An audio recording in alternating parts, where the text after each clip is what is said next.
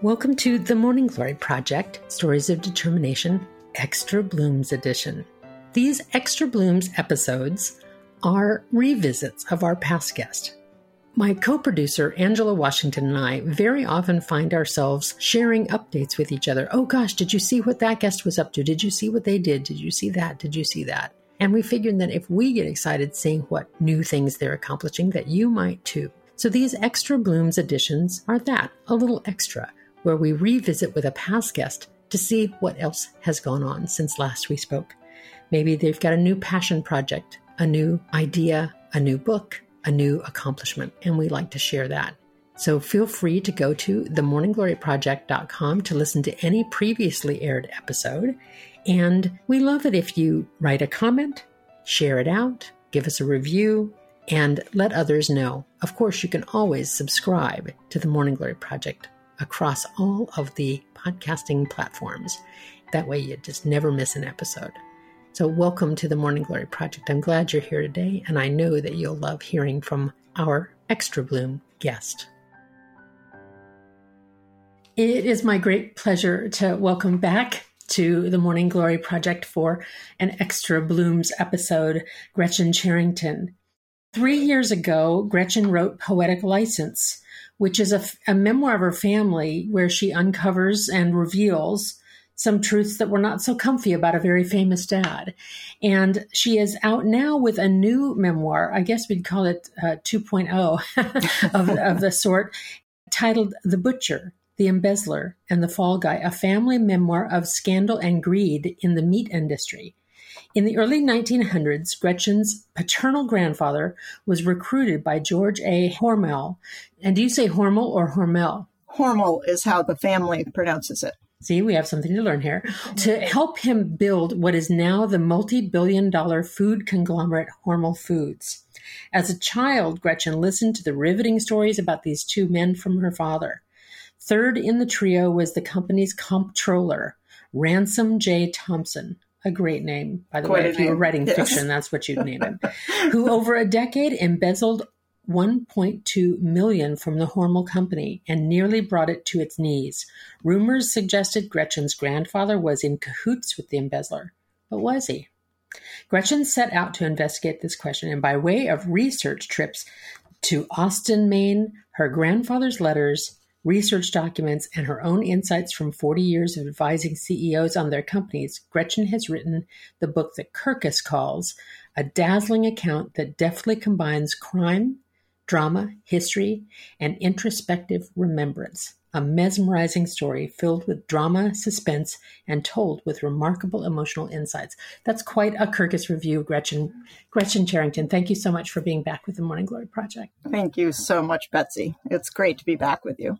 Well, so Gretchen, in both Poetic License, which I interviewed you about 3 years ago, and so folks can listen to that episode as well, and this one, you're talking about sort of uncovering and reevaluating family lore in a way. So tell our listeners, if they haven't heard that episode, just a teeny bit about Poetic License, and then how you got started on this next one. Because most of the time people read a memoir and then done, I'm going to write something else. That's enough. But no, you took another bite of the apple here. Well, it's kind of interesting because in some ways I thought that this story, the new story, would be part of Poetic License. I do introduce the characters in that book because this is my father's father and wife that I am talking about in the new book. However, it was really Brooke Warner in developmental editing who said, no, this is your second book. It just wasn't really part of that story in a full-blown way.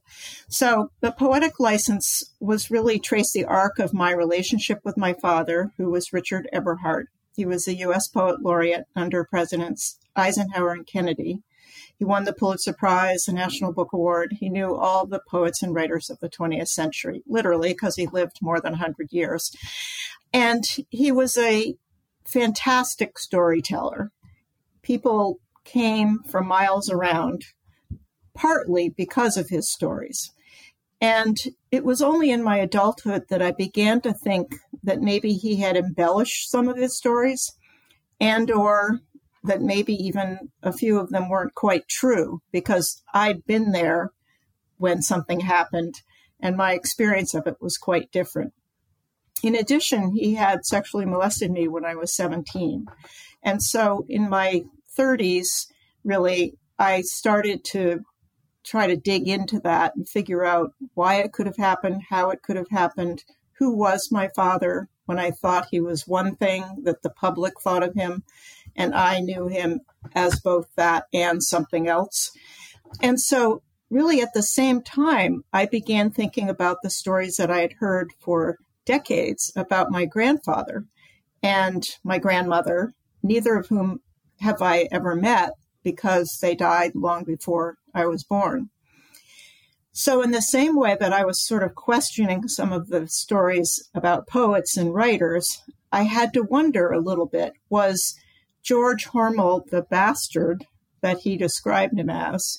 And was my grandfather the entirely virtuous person who was sort of held on a pedestal through my upbringing? It sort of strikes me that once you determined that your dad was, in literature, you'd call an unreliable narrator. Sometimes. in regular life, we call him a fabulist of sorts, or a fibber or a liar, depending on the degree of which, I suppose. Once you discover that somebody's accounting of things isn't just slightly different because we all are subjective, but that they're fabricating, it kind of pulls the thread on the whole thing, doesn't it? It makes you question everything. Yes, I think that's really true. And that's kind of what happened. And at the same time, I was also starting to work with my management consulting company was growing, and I was drawn to, interestingly enough, men at the top of companies who then were almost solely the CEOs back then.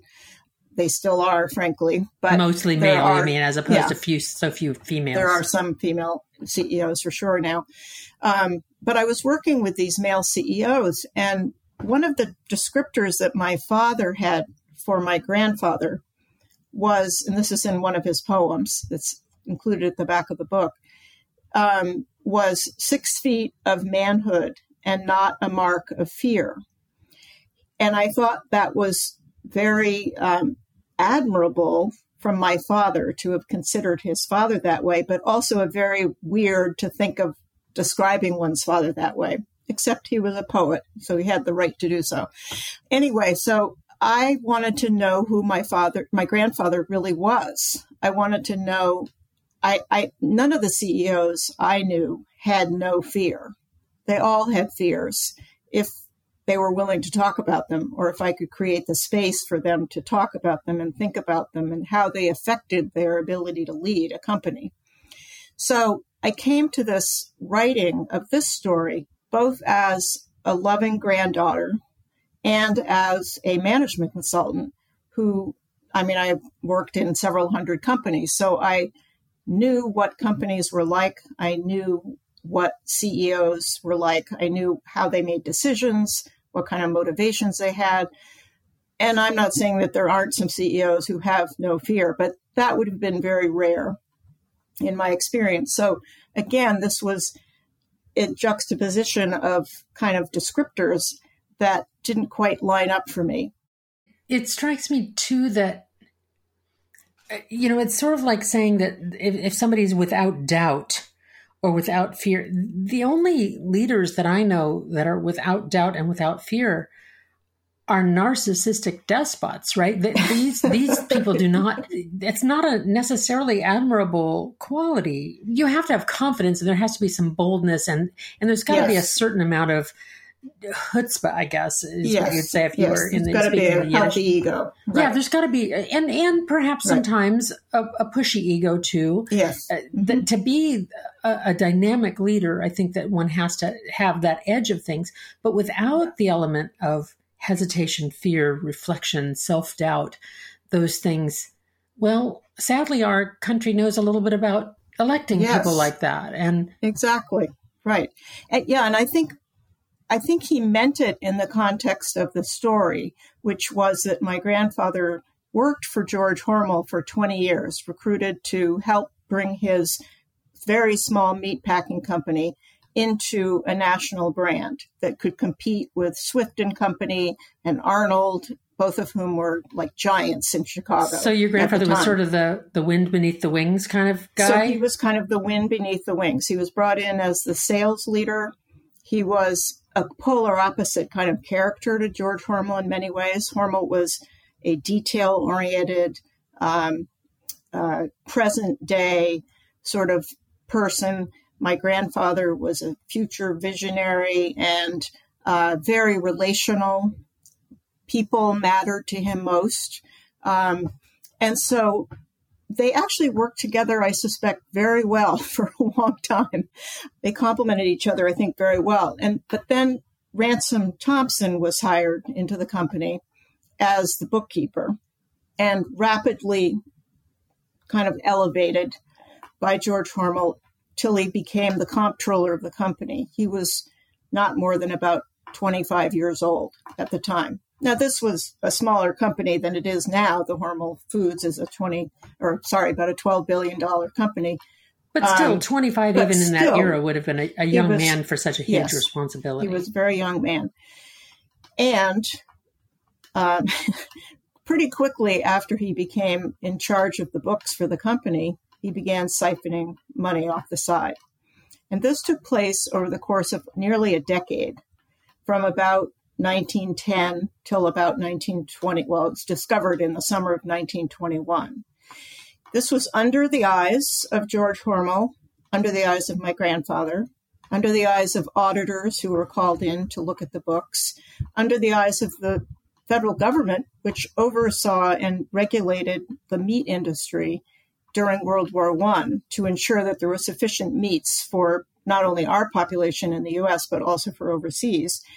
And so the federal government audited the books as well. Nobody found anything wrong until sort of by accident, George Hormel's son, Jay, found the embezzlement in the summer of 21. So my grandfather had developed great wealth during this time, as had Mr. Hormel. And they had grown the company to be, I think there were somewhere between 1,000 and 1,500 employees. There's some controversy about that, but it's in that realm, which was a lot of people in southern Minnesota at that time. And when the embezzlement was discovered, of course, all the assets were frozen in the company. The stock price plummeted to practically zero. My grandfather's great wealth was in Hormel stock. And the company was really about to fail. The bankers to whom it owned money called a meeting in Chicago. And George and Jay Hormel both went to that meeting. And they convinced the bankers that if they didn't allow the company to hold on to their loans for another 2 years so that they could get their feet back under them, then the company would likely fail. The banks would probably have a run on them by customers who now had no jobs, couldn't pay their mortgages, needed to get their money, whatever, cash out as fast as they could. So this is an early story of a company that was proved too big to fail. If it had failed, the belief was that all of southern Minnesota would have gone into a deep depression before it did a number of years later. To say nothing of meat manufacturing and feeding people and all of those other things that would have had consequences too. I mean, they probably thought of that some, but I think it was, they wanted to be paid. It strikes me as particularly timely, this story, in a couple of ways, Gretchen. One, because just recently, and I sit here in California, just recently, of course, we had banks in Silicon Valley that were heavily owned in the tech trade and all of that. And there were runs on the bank because of things. And there were some shady dealings in all of that too. Yes. So even now today, there's so much electronic tracing of everything. I'm sure that in that era, everything was handwritten into ledgers and those kinds of things. It'd be a different kind of an audit and having a second set of books, literally books, Yes. in those days would have likely been. This strikes me as very cinematic, by the way. I want to see this as a movie. I'm sure I've you heard do that too. from a few filmmakers. Yeah, it'd be a wonderful period piece. Yeah, wonderful period, and a great place, part of the country, this beautiful agricultural land, and World War I, and then post World War I. The interesting thing was about this embezzler was that although he did buy himself a nice house and a car, he built an amusement park 30 miles south of Austin, Minnesota, in the middle of nowhere, northern Iowa. And 60,000 people would go there on the weekends for entertainment. All the big bands played there, Count Basie, Lawrence Welk, all these guys played there. It had a huge amusement park for the children. They had farm animals. So he became really famous there and beloved because of this great entertainment facility that he created after the World War, essentially kind of at post-World War I, when people needed entertainment and fun. And when there wasn't much competition in that section of the country either. It's not like that was Los Angeles or New York. This was the largest amusement park west of Chicago at the time. Wow. And it's, again, just sort of amazing that he could get away with this. But so one of the things that I think this book speaks to, that is also similar today, is the way we can kind of systematically deny what's going on right in front of us. There were questions about how Ransom J. Thompson found his money, and he made up stories of his wealthy aunt who left him money, and he invested it well in the stock market and all of that. But really, it's hard to conceive of an entire small city and region knowing that he was the comptroller for the Hormel Company and still could build this thing on the side. Even if he was doing it with legitimate money, Betsy, he had created a whole nother company on the side. Well, and that brings me to the second part of what I think is so dynamic about your story, Gretchen, and really your two books in a way, because what you're doing is something, again, it's so timely, this question. You're taking the stories that you were told and saying, now, wait a minute. Something doesn't, let me see if that's true. Let me really examine this. Let me set aside the belief that I was told from the time I was little, the family lore or the myth, if you will. And let me really be almost journalistic about it, like really investigate. And I think that we're living in a time when whatever your news source, whether it's family lore, whether it's politics or social science or whatever your news source, if you look exclusively at one source, it's just easy to buy the myth in whatever direction that is. So, I have my biases about which way it ought to be thought of. But whatever, I really challenge myself to step outside of my news channels and to listen to alternatives so that I'm getting more perspective. And whatever one's particular political biases might be, or preferences or whatever, or even religion or family history or personal values, it just makes so much sense to say, now, wait a minute. Let's really look at this. Does this make sense? And does this wash? How is this hanging together as truth? And to sort of be, what's the word I'm looking for? It's beyond open-minded. It's about.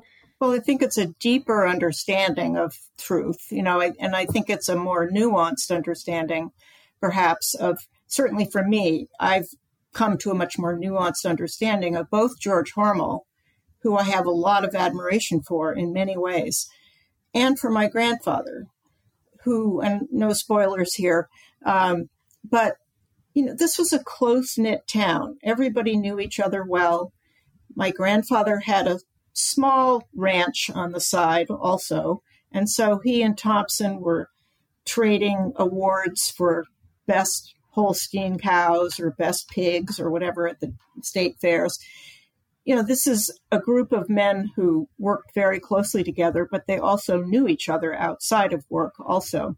And so I think growing up, I always felt like there was this great distance between my grandfather and the embezzler. But in fact, in my trips to Austin, and particularly I was there 2 weeks ago for a launch event, and the proximity geographically is quite astounding. They lived quite close to each other. And this is not a wildly populated area. So when there was a gathering, they were there. Yes, exactly. Yes. So everybody knew each other. So I won't ask for the endings of the story because we don't do spoilers here, but to say simply that you learned some more perspective about all of these characters. Yes. And like you use the word nuanced, that there weren't pure black hats and pure white hats. There were shades of gray really hats. True. Yes, I think that's really true. And I mean, the other thing that I learned, and this does connect back to poetic license also, is that when my grandfather was forced to resign from the company because there were rumors that he was in cahoots with the embezzler, he lost his wealth.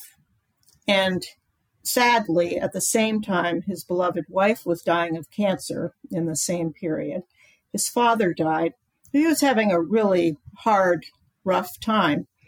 And although my father never described it this way to me when I was a kid, I think my grandfather felt some shame. And I think the trauma and shame was passed down to my father, who felt it quite intimately, the trauma and the shame, and then passed down a little more subtly to me. And this is another thing that I think we can all think about in these days, because if we think about any kind of trauma that people have experienced, whether it's racism or shame because you're disabled or whatever it might be, and these things get passed down through generations, if they don't get brought up to the light of day, then we really can't process them fully and move on genuinely. Is that what keeps you going through this? Because Yes. look, exploring one's family history, it can be a recreational thing, but to do it to this degree is a lot of work and a lot of investment. Yes. To say nothing of the fact that, you didn't uncover all easy, wonderful things about your family. It's not like you discovered, true. Oh, gee, I came over on the Mayflower. It's right. Not like that. It's like you discovered some hard truths. Yeah. And what kept you going in doing this? Some kind of obsession. Isn't that what keeps most memoirs going? Well, healthy obsession, maybe curiosity. Yeah, I mean, a lot of curiosity. I was always taken by this story. There is crime, drama, family dynamics, powerful men, a fascinating time of our history. And this story has always captivated me. So this is really the book that I wanted to write. I had to write Poetic License first, but this is the book that I really wanted to write. And I think I'm done with family now. Oh, good. Well, they can all rest at ease now. It strikes me, too, another of our guests, Sylvia Foti, she discovered in her own family history, there was a myth of her grandfather being this fabulous person in World War II saving Jews in Lithuania. And she discovered it, as a matter of fact, the opposite, that indeed he'd been a Nazi.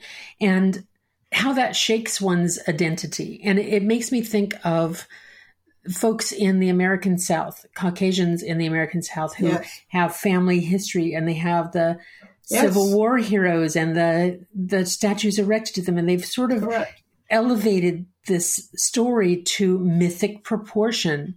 And that any contrary information, true though it may be, that takes that myth is disturbing and unsettling.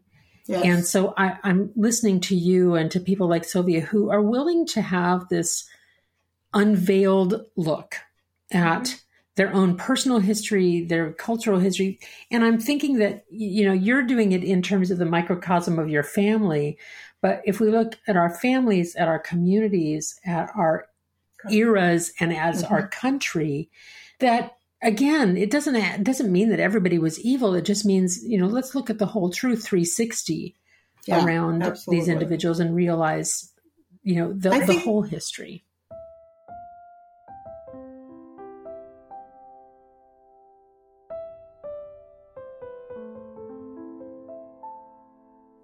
I think that I would have a hard time knowing who I was without having done this. So what did you, how did it change who you are? or how you see yourself? It's changed me in believing that I actually came from an incredible set of grandparents. I really kind of fell in love with my grandparents in this process, and I wish that I had known them. I think they were both really remarkable people, flaws and all. I think I love them more because of their flaws. They're very human. And interestingly, in Austin a couple of weeks ago, these people came up to me after the event saying, my grandparents knew your grandparents. And there isn't any way your grandfather ever could have had anything to do with this embezzlement. And I will still believe that that is true. There are things in the book you'll learn at the end that gave me some pause and some... That made his hat gray and not perfectly white. Yeah, made it grayer. But I think, that I feel like now I sort of sit on solid ground, that I understand, that I know. It is my truth only. Some other one would find a different story. But I've been able to sort of figure out where the parameters are for reality. And I enjoy living in reality. Well, it's also nice to not have any dark secrets. That too. Behind you too. There's something refreshing about saying, well, hey, there was some dirt in there, but I know what the dirt was. Yeah, and it no longer drives my decisions or makes me do things that I shouldn't do. Or, I feel like I've accommodated all of that okay by now. Well, one last thing, and that is that when we're willing to discover the flaws of the heroic characters, it also lets us discover the virtues in the flawed characters too. Yes. Great point. And I don't know, that just seems like a more whole, W-H-O-L-E, whole way of looking at people. Yeah, exactly. I think that describes well how I feel about George Hormel, frankly. He had some flaws, but he was very inspiring in a lot of ways too. And just as the CEOs that I worked with mostly were. Well, I think you win for longest subtitle so far. So I'm going to say the title of Gretchen Cherington's book, her first one, Poetic License, which is a beautiful book. This new one is out now, The Butcher, the Embezzler, and the Fall Guy, a family memoir of scandal and greed in the meat industry. Gretchen, thank you so much for coming again today and chatting with me. Write another book so we get to talk another time. Thank you. It's been a delight.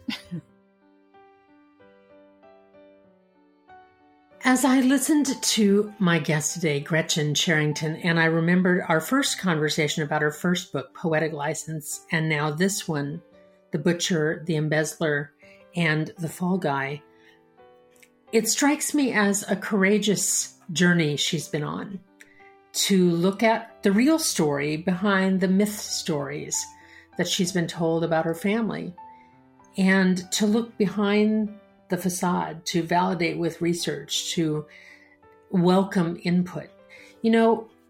Sometimes that's true in our families. We have to re-examine stories that we've been told, and sometimes they've been just embroidered a little bit, and that's no harm done. But sometimes there are family myths that are dangerous, and sometimes there are cultural myths or national myths that are dangerous because they skew our learning, because they don't let us understand ourselves fully. And I think it's a really courageous journey to be willing to examine history, to be willing to reevaluate with new eyes, new perspective, new understanding. And it doesn't mean that you're going to come up with the absolute, but you're going to come up with the best version, the closest to the truth that you can get. Why do this? Well, because to live in truth is an easier way to live, to know that there are not dark secrets, to know that you're coming at things with all of the learning that was available to you from generations past. You get to bring it to yourself, and also so that it encourages us all not to pass the myth to the next generation or to the next listener, but to pass the information and the stories and the lore, but with accurate accounts, with open-minded perspective. and by being willing to take in opinions different from our own, to broaden our own understanding. That takes some determination. And that is a pretty good extra bloom. I hope that wherever you are, whether you're studying your family history, your cultural history in your community, whether you're looking at our political climate, our history, our national lore, that we look at it with open eyes, that we realize that we can find virtue in the villains and some flaws in the virtuous characters too. That's a really nice, fertile ground on which to bloom.